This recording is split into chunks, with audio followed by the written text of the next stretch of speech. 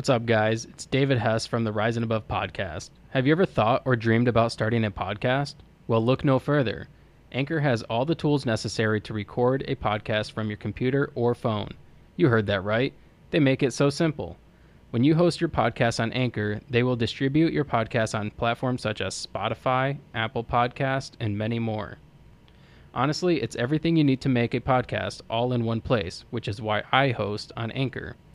Download the Anchor app or go to anchor.fm today to get started.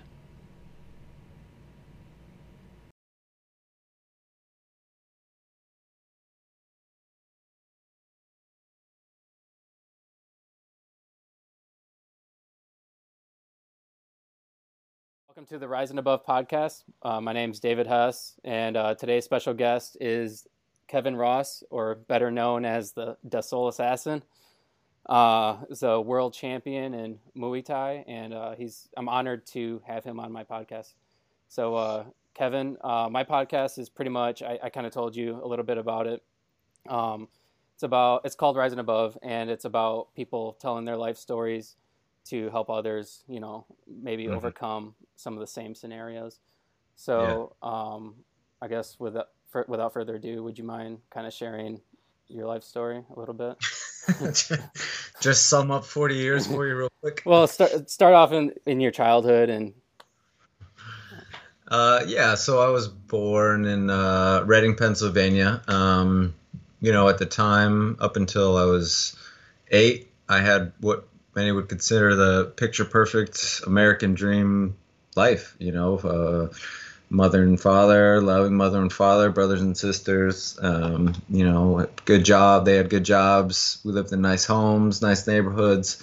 Everything was great. Everything kind of just felt like that, like a dream. Well, I didn't know any different.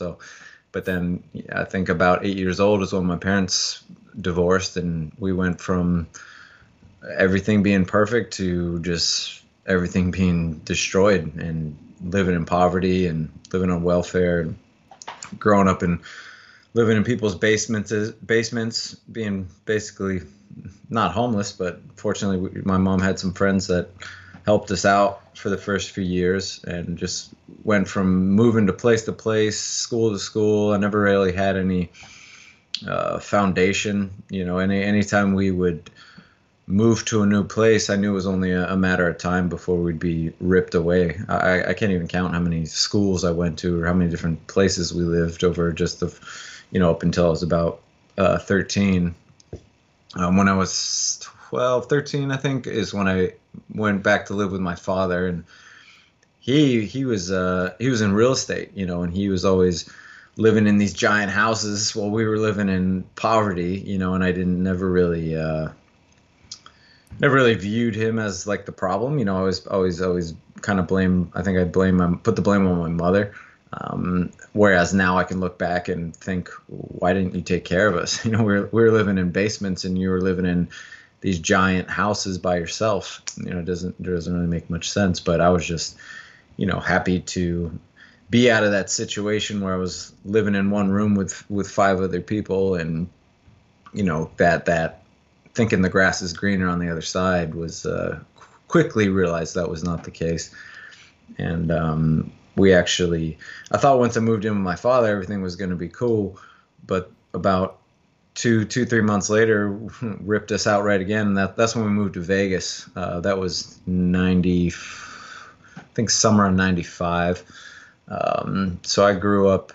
I feel like I grew up in Vegas, even though, I moved there when I was 14, 15, but that's really where I developed a lot, and, a lot of bad seeds were planted there, but even though they had been my whole life really, but being in that place at that time, it was like the perfect storm of just bad scenarios going on. So, I grew up partying and drinking and wasting my life away.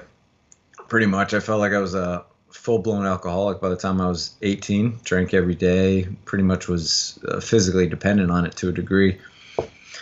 And I always had this, I wouldn't call it a dream of fighting. It was more like I was always very intrigued by boxers. I loved martial arts movies. I love Bruce Lee, stuff like that. And it always piqued my interest. But I was a very shy person and non-confrontational, non-violent, very physically aggressive as far as like sports goes, but I was never violent in any way. You know, I actually hated violence. It like really bothered me a lot. But I was always really intrigued when I'd see people fight, especially in the ring. You know, I just thought, you know, what is that like to be in there with all these people watching you get in a fight? You know, it's like blew my mind. And you know, it always piqued my interest, and I thought maybe I'd give it a try one day, but never really put any serious thought into it. But then that summer we moved to Vegas in '95. I was watching ESPN at 2:00 in the morning, and a Muay Thai fight came on, and I'd never seen anything like it. I was blown away by watching these guys in the ring and do something so vicious and brutal and violent, but so pure and beautiful. I was just mesmerized by it. And you know, I at that time I was like, if I ever do try to fight or train or anything like that, that's going to be it. That's what I'm going to do. I was hooked. But as I said, I was busy partying and not really focused on those kinds of things. So I just put it in the back of my head like everything else. But anytime I would see a fight, it would pop up. I'm like, oh yeah, Muay Thai, and I would think about it, and I'm like, maybe I'll give it a try one day. And it was always that thing, like maybe one day, and the years go by, and the partying got worse, and events in my life got worse, friends dying and going to jail and all these kinds of things, and you know, that was always like this knocking me in the back of the head, like there's this thing you want to do and you're not doing it because you're too busy partying, you're too concerned with whether you can do it or not, you know, letting fear dictate your life. And that almost made it worse because it's like I had this thing that I wanted to do, and I had to drown it by drinking more and partying more and ignoring it more. And just the worse it got, and it like kept coming back. And go ahead. Were you worried at that time about losing some of the friends that you had? Well, I had lost friends, and you know, that wasn't. It was more. I guess it was more that thing where you're just like, you just kind of accept the fact that you're not going to live very long. You know, I never thought I was going to live to see the year 2000. I just had this date in my head, like I'm never going to see the year 2000. Either way, I'm not going to live in this world very long. You didn't want to? It's not that I didn't want to. It's just I just kind of accepted that it wasn't going to happen. You know, it was more like it was only a matter of time, you know. And instead of taking advantage of the years that I had, I decided to piss them away and just keep partying. That more like, what's the point kind of thing, you know? Right. And ironically, I almost got in a fatal car accident New Year's going into 2000. And, you know, we almost drove right into head-on traffic, and it just like flashed in my head like, well, this is it. This is the moment. And we just barely, narrowly missed getting plowed by a semi-truck by inches, you know. And I'd like to say that was a wake-up call for me, but it was more like, well, that's when you were supposed to die and you didn't, so now what? You know, and from that point, progressively, a lot of things increasingly got worse. You know,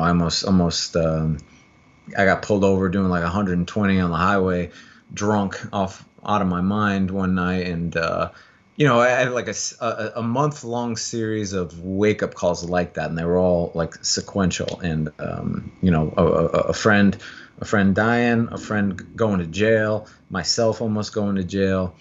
And it was really like, I felt like life was beating me over the head saying, if you don't wake up, you're done, you know, and either you're going to listen or that's going to be it. And so like when I got pulled over, and I actually, for whatever reason, the cop let me go, you know, I vowed to never drink and drive ever again, which was great, which you should never do in the first place. But that kind of helped in a way, because that really limited my options for going out and partying. So that kind of helped me start to go on that road of not going out every night, not partying every night. And then I think because of that, the more I started thinking about this dream I had of fighting. And actually, one of my friends passed away in 1999, and he was the only person I ever told that I had this dream of fighting. You know, I never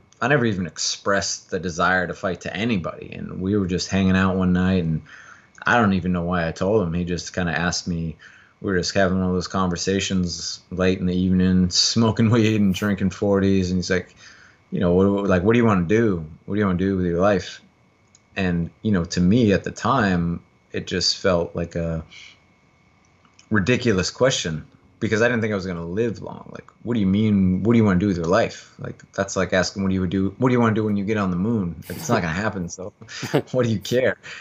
And then, you know, I actually like sat there and thought about it. And then, you know, I was hesitant, but I told him because I thought he was just going to laugh at me. And I think if you knew me back then, you probably would have laughed at me too, just because of the way I was and among the drinking and partying and all that other stuff. But, you know, I told him, and expecting him to laugh, he was just like, well, why don't you do it? I don't understand why you don't do it. And it really, you know, really hit me, like, why don't I do it? And I started kind of telling him, like, well, you know, I'd have to, if I'm going to do it, I want to do it all the way, and I'd have to stop hanging out and partying. And, you know, and even at that time, I was 18, 19. I thought I was too old to start. And he's like, you know what, man? He's like, those are all excuses, but really you're just lying to yourself. It's like, if anybody can do it, you can, and I think you should. And I let myself kind of think about it for a minute, like believe that it was possible. But you know, we're right back to drinking and forgot all about it. But that really like set with me, you know. And then when he passed away, he had a heart defect and needed a transplant and didn't get it. And when he passed away in '99, I promised myself, I was like, he didn't get to live. He didn't get to try going after a dream. And I'm too scared to do this. Why? Because I'm a coward. I have all the chances to do it. Even if I have all these reasons, it's just because I'm afraid to. I'm afraid to fail. I'm afraid to try. And I made myself a promise. I promised to him that I would go after this. But unfortunately, his death really sent myself and all of my friends even farther down this bad road we were already on. We were already on it, but that was just like throwing gasoline on the fire, you know. And through that, you know, things got really bad. But again, that series of events and that kind of month-long time that was going into what was that, 2001, and finally I just made up a decision. And so 2003 is when I started. So going into 2003, I was talking to my dad one night. This was like, must have been the beginning of January of 2003, and we were just having this like deep conversation one night, hanging out. And he was like, why don't you tell me something you've never told anybody? And I'm like, what does that mean? Like, what, like I killed somebody and I didn't tell anybody? I'm like, well, I don't even know what to say to that. That's a pretty open-ended question.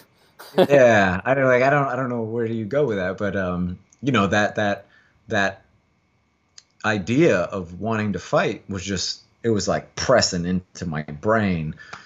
And I was trying to think of something else I could tell him, because I'm like, that's so stupid. Like, it's so stupid. It's the dumbest thing ever. Like, that's so dumb. Why would you say that?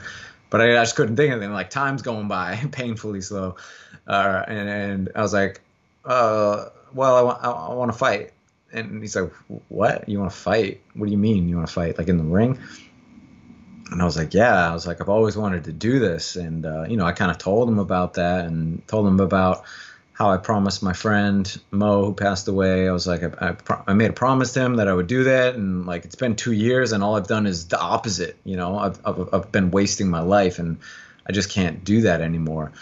And you know, he made a deal with me. It's like, all right, if you quit drinking, I'll take care of your training, because that was a big thing that was holding me back. I'm like, I can't afford it. I can't afford classes. I can't afford training. I don't have. I just can't. I'm like, there's no way. Among every other reason, I didn't think I could do it. He's like, well, I can't do anything about all that other stuff, but if you promise to quit drinking and dedicate yourself to this, I'll take care of your training expenses. And I was drinking a 40 at the time. I was like, okay, cool, deal. And he was like, well, what about the drink that's in your hand? And I'm thinking, well, we could start tomorrow. You know, we can start right now. I'm like halfway through. You want me to? And then I think, you know, I didn't even argue with him, because even then I kind of knew, you know, it's like you can't put things off anymore. You know, you gotta start now and do whatever you can right now to start going down that road. So poured out the 40 then was in my hand, and 2 days later I was in the gym, and that's where it all began. Wow, that's incredible. So the moment that you decided to kind of change your life, that I don't really know where to go with that. I'm sorry. No, you know, it was a progressive thing, because it's like one of those things like how do you know, or when did it happen? But it was a series of events, a series of years. It was everything from the first day of learning about it, which was almost 10 years prior. And you know, so over the years, you spent 10 years from the point where you found out about Muay Thai to when you actually started. Yeah, so yeah, it took me 10 years to actually do it.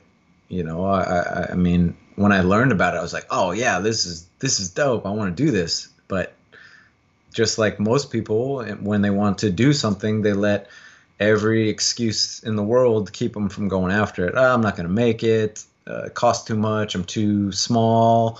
I'm too old. I'm too whatever it is. I was too everything to me. And then, you know, when I finally realized, you know, when my friends passed away, I was like, you're never going to know unless you do it. You can sit here and debate with yourself and question everything and list all these reasons about why it's pointless, why you're never going to achieve, but you're never going to know unless you do it. You know, every single person that's ever achieved anything has had reasons not to, and excuses not to, and things that have held them back, especially things along the way. You know, once you decide, that's probably the easiest part. It only gets more difficult, but once you're kind of set on your path, that's the easy part, following through with it and going through the work and the endless work and pain and sacrifice and failure, and that's really where it gets difficult.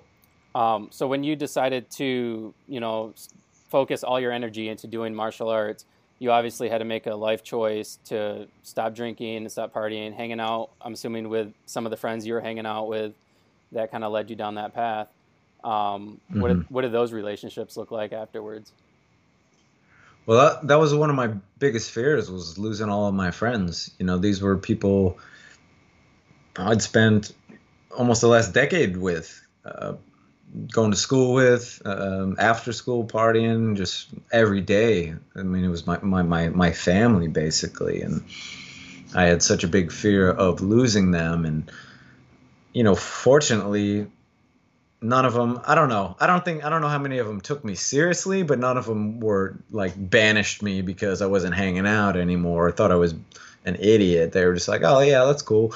You know, I wish you were hanging out more, but you're not. They, you know, so in that regard, they were very supportive of it. I think particularly once they really saw how dedicated I was to it, and that it was something I was doing. I'm sure most of them thought it was still just a kind of a temporary thing. Like eventually he's going to stop and realize this is kind of a hobby or something like that. You know, so for me to still be doing this almost 20 years later is pretty crazy. But yeah, they were all cool and very very supportive of that. You kind of sound like you're a all or nothing kind of person. Yeah, I am. So that goes for bad things and good things. I can tell. Yeah, so that's kind of always been my thing. Like if I'm gonna do something, I'm gonna do it. Like if I'm gonna drink, I'm gonna drink. If I'm gonna train, I'm gonna train. If I'm gonna be focused, and I think like a lot of us, we don't realize that energy can be pointed towards something positive. Yeah. I think energy in itself doesn't have an emotion behind it. It's just a matter of what you put it towards. And I always put things in the context of fighting, because it's like when you lose a fight, that can be the greatest thing in the world if you use it correctly, or it can be the worst thing in the world if you let it. It's just a matter of what you choose to do with it. And I think I was fortunate to have to face a lot of those things early on, and the fact that I did start so late in life and had already gone through so many things, it really helped me pull all of those things into the proper context and be able to use them as a benefit, as instead of a detriment. I got destroyed my first fight, like not even funny how bad I got destroyed, but it was I used it to catapult myself to where I am today. Just that, having that really bad first fight, and that was kind of set the tone for everything. Like once I had that loss, I had a few moments afterwards, or maybe even a day of like, oh, this isn't for me. I thought it was, everything, because everything up to that point. So it was 9 months from the time I started to my first fight. My train, like I came to fighting like a fish to water, man. I was just like, I was picking it up like I'd been doing it my whole life. People thought I'd been doing it my whole life that watched me train, and I was like, yeah, I'm on the road to success here. Like everything's working, everything's working out. I had like zero hurdles, no injuries, no problems, no nothing. Everything I was like dedicated and focused. I'm like, oh, this is what happens when you're dedicated and focused. Everything works out. Everything's great. And then that happened, and it was like, hit the brakes, man. And it's like, it's not always going to work out the way you want it to. But what I realized in that moment was, are you only going to do this if you're winning? Are you only going to do this when it's easy? Are you only going to do this when everything's working out? And I had to answer those questions. And the answer for me was, no, I love to do this. Even if I never can win a fight ever, I love to do this. And I'm going to train my ass off to be as good as I can possibly be, because nobody else can tell me what that is. I might not be the best in the world. I might not be a champion. I might not even be the best in this gym, but I can still be the best I can be. And I don't know what that is unless I keep going, and I refuse to give up, and I refuse to let a loss or a bad day or a bad life hold me down. So would you have any advice for people who are, trying to get into shape, or maybe they're chasing some sort of goal to just improve their life? I mean, I like to tell people, just don't give up, keep trying. Yeah, Even it's the easiest. I would say it's the simplest. Like everything is very simple. It's just not easy. Like don't give up. Continually keep your eyes focused on the goal and adjust. Make the adjustments. Put the work in. Failures in themselves are lessons in learning, and you're learning how not to do something.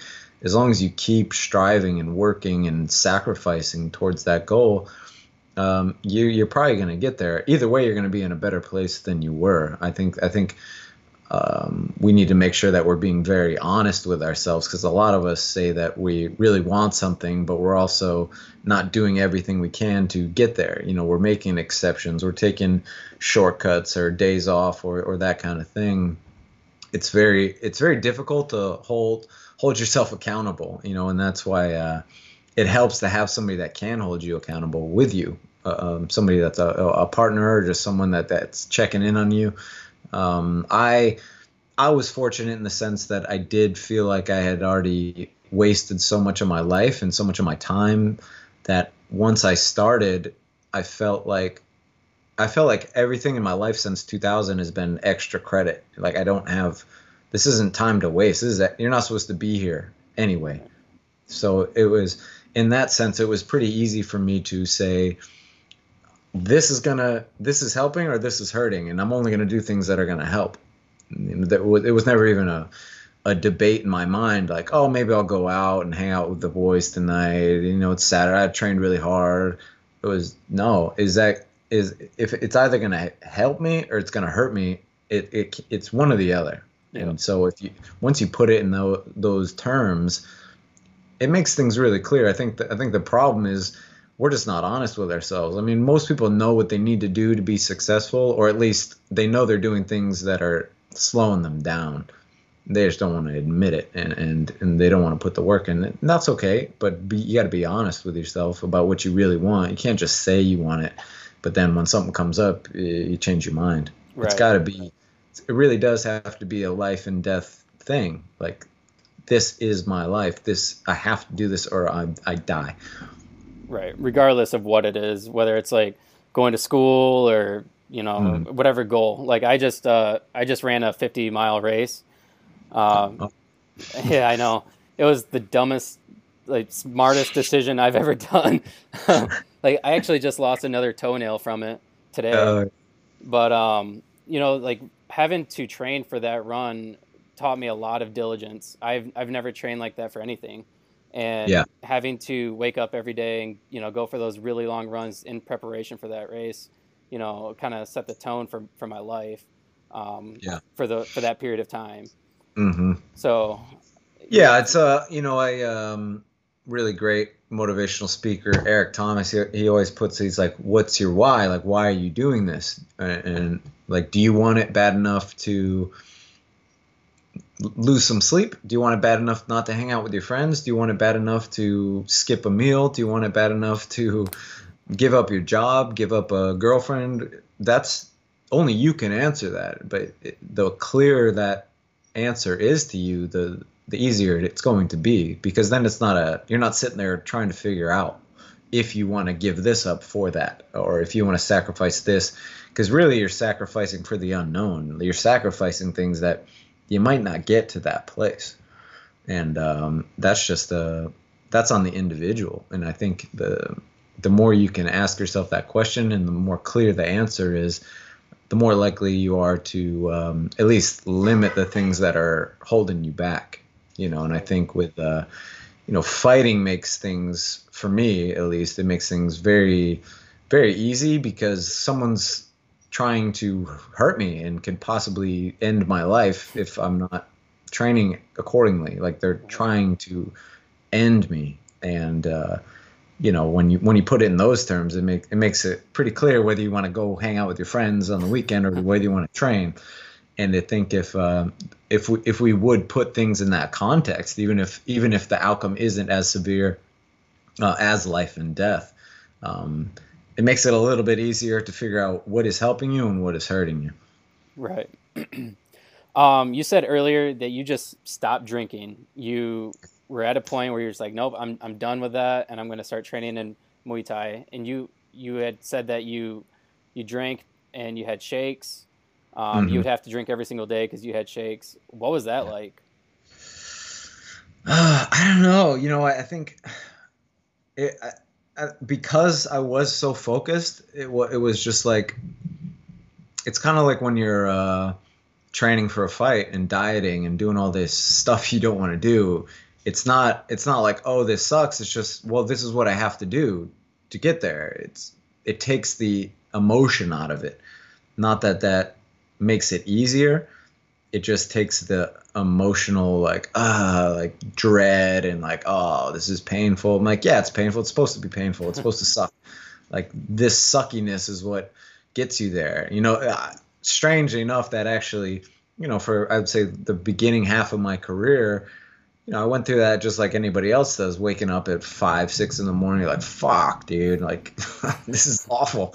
Like, I don't want to do this. I used to basically want to get through the training aspect so much that I could get to the fight. And then one day I just had this realization. I'm like, you're rushing, not rushing, but wanting to so badly to get to the fight. You're just trying to get through training as quickly as possible, like get the work in, get to the fun thing. I'm like, all of this is the fun thing. I'm like, that fight is 5 seconds, right, compared to, it's like 99% of our career is spent in training and spent out of the ring.